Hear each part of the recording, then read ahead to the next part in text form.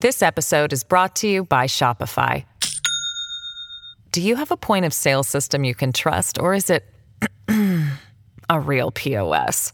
You need Shopify for retail. From accepting payments to managing inventory, Shopify POS has everything you need to sell in person. Go to shopify.com/system, all lowercase, to take your retail business to the next level today. That's shopify.com/system.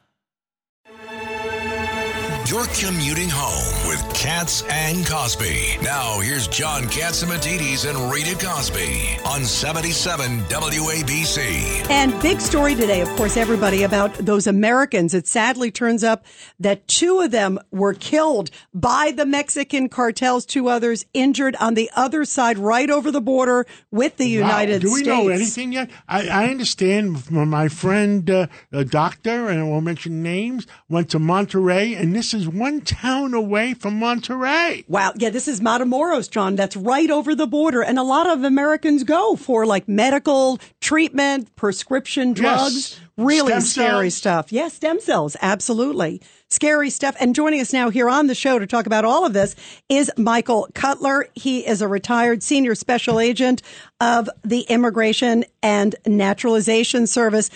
Agent Cutler, first of all, your reaction. This is, everybody is freaked out because, as John was just saying, so many Americans go over into Mexico. It's right over the border, this case.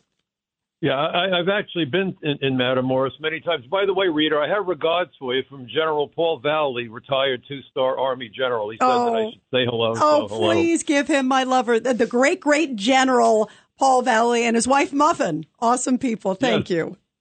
Yeah, so I wanted to just get that out of the way because I promised him I would. I went to Border Patrol Academy. When I hired on with the old INS in 1971, I hate to admit how long ago that was. Everyone went through the Border Patrol Academy in Los Fresnos, Texas, next to Brownsville. And on weekends, we all went to Matamoros. I bought a couple of chess sets there. It was an interesting place to visit. But Mexico has been turned upside down by the drug trade. Most of the drugs used to flow into the United States through Miami. Think about the TV series Miami Vice. When President Reagan assigned Vice President George Herbert Walker Bush to deal with the drug trade, unlike Kamala Harris, who has done nothing, Vice President Bush got the Coast Guard and Navy to interdict lots of the speedboats with the drugs. And so the cartels decided to move the center of their drug activity to Mexico. They gave up half the profit to the Mexicans, but it also created a layer of insulation against prosecutors in the United States seeking to prosecute members of the cartel. And as drug use in America has skyrocketed, what we've seen is more money flowing into the coffers of the cartels.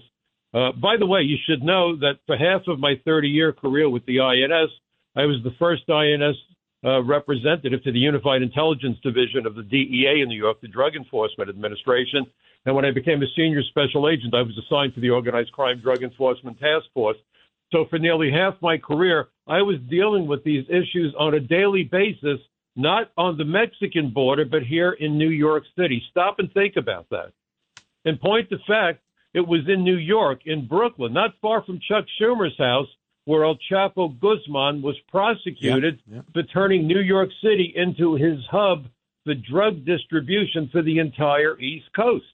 Now, why in the world do you think the cartels would use New York as a hub when we have the biggest, most sophisticated, best trained, and best equipped police department? I would argue that a big part of it is because of the sanctuary policies of New York City. And when we're told now, well, the cartels are moving into the rest of the country, they have been here for decades. I write for Front Page Magazine. This episode is brought to you by Shopify. Do you have a point of sale system you can trust, or is it a real POS?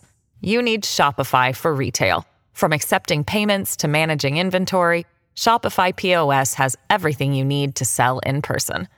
Go to shopify.com/system, all lowercase, to take your retail business to the next level today. That's shopify.com/system. Back on November 20th, 2017, more than 5 years ago, I wrote an article, and the title was New York City Hub for the Deadly Drug Trade.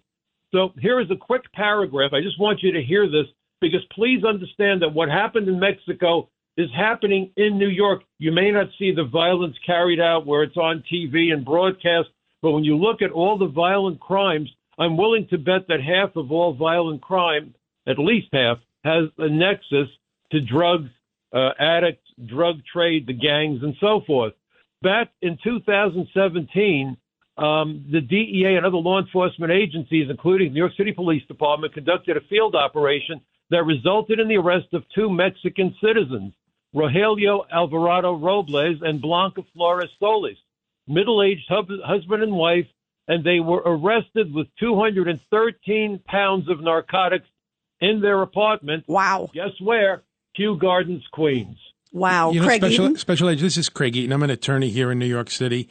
And Hi, you know Craig. what? It's part and parcel of bail reform, discovery reform, criminal justice reform, which gives all the rights to the criminals, no rights to the judges, the police, or the prosecutors. And in fact, the judges, police, and prosecutors have the handcuffs, and the criminals are roaming the streets selling fentanyl and opioids and murdering people every day. Something needs to change. And you have New York, and you have these politicians who are turning the criminals into the victims in the mindset that I don't even know what has happened to their brains. Maybe they're on drugs also. By the way, something to think about. When you hear about some lunatic in a car going 80 miles an hour through a school zone and plows into a school bus and kills children and cripples the teacher and so on and so forth, the first thing you hear is that the guy had a blood alcohol level of whatever. And you never hear of anyone calling for car control, right?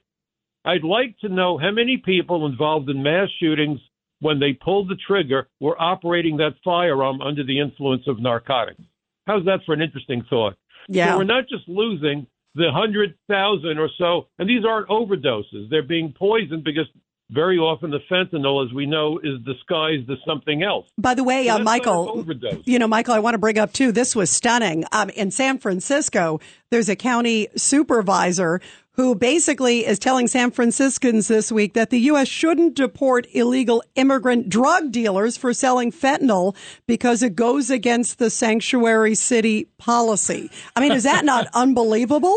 It's ridiculous. Well, so here's my point. And by the way, these aren't left-right issues, you would think. I'm a lifelong registered Democrat. I can't tell you the last time I voted for a Democrat because they're not Democrats, and we shouldn't be calling them liberal. I was raised to believe that a liberal celebrates the First Amendment. My parents died when I was in college, but I still stand on their shoulders decades later.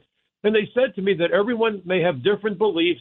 Everyone is entitled to have their beliefs heard and respected. We don't have to agree, but we need to show each other respect. Okay? That's how I was raised in Brooklyn. When you talk about cancel culture and lunacy, where no one seems to care about the death count in America, we spend a ton of money to make certain that when we go to war, our munitions kill the minimum number of what they call collateral victims, right? How many people are dying in America? And it would appear that these politicians don't care about the collateral damage when it's American 100,000, 107,000 in the last 12 months. Absolutely.